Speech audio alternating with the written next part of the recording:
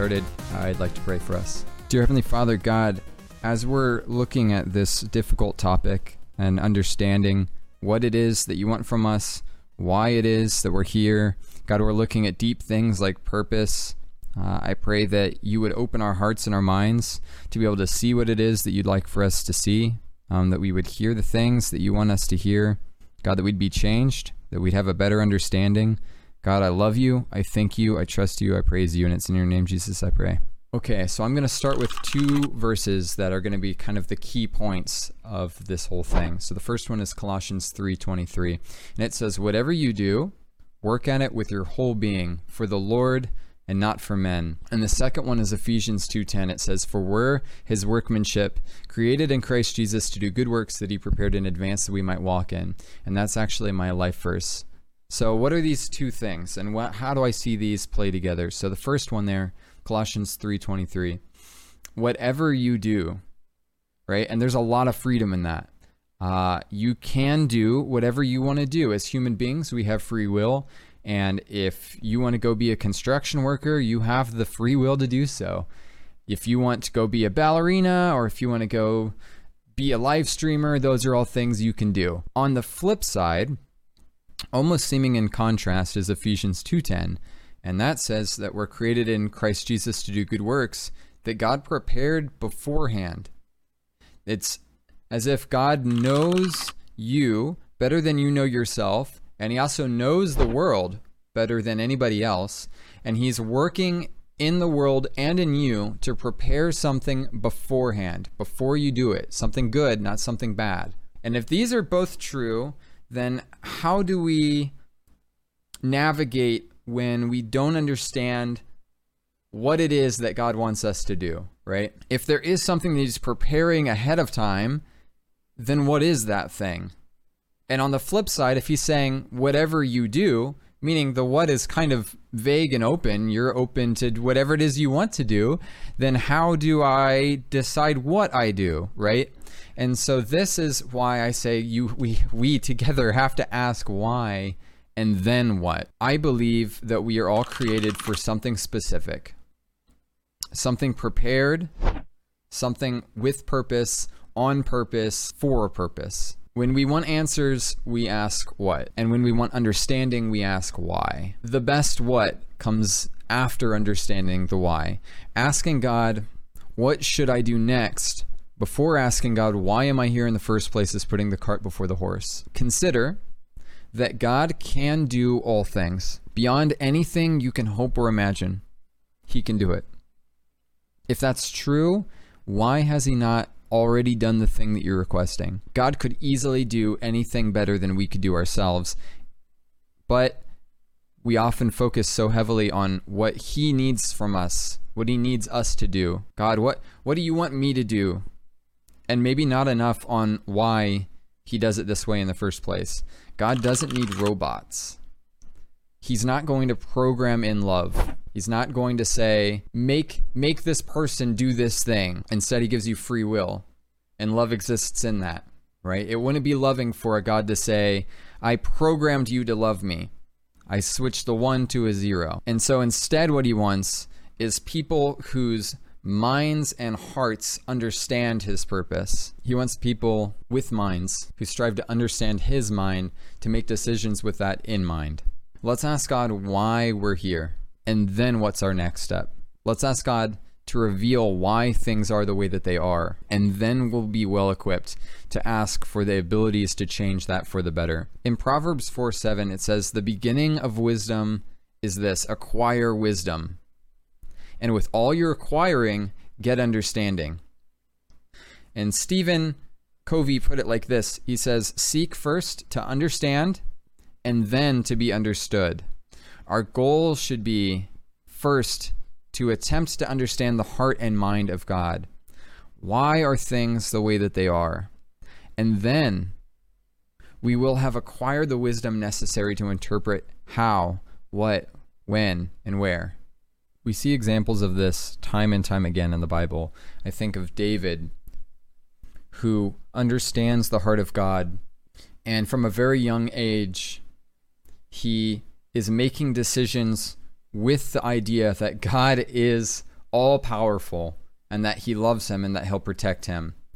And when it comes time for him to make a very big step towards what would be considered death for most people, David versus Goliath, he steps up forward and says, I already understand why God has brought me here. I'm just going to do it and take the next step. And I think of Joseph, who gets thrown into a pit, a jail cell, and he is there for 7 years or so. And I'm sure there's many times that he would ask, God, what have I done to deserve this? What is it that you want from me? Was there something that I've messed up that I'm stuck here? And the reality is, God is leading him into becoming something much, much greater than he could ever hope or imagine. Becoming a ruler over a large number of people, second in command over most of Egypt. 1 Peter 3:15 puts it like this, but in your hearts honor Christ, the Lord, as holy, always being prepared to make a defense to anyone who asks for a reason for the hope that's in you, yet do it with gentleness and respect. People will ask, what is your secret for hope? What is your secret for love? What is your secret for the joy that you have? And you have to first understand why that is, so that you can give them a gentle and respectful answer. I'll give a personal example.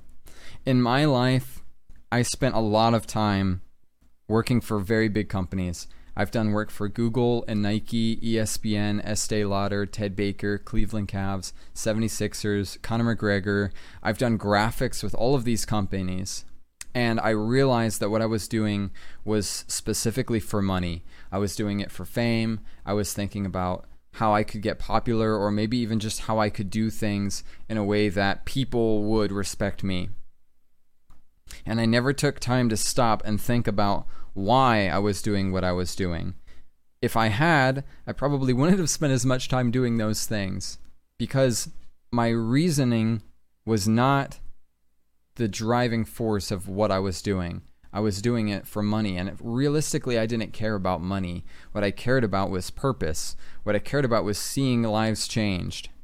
And the thing that I spent most of my days doing was not doing that. It wasn't leading towards the direction that I wanted to head.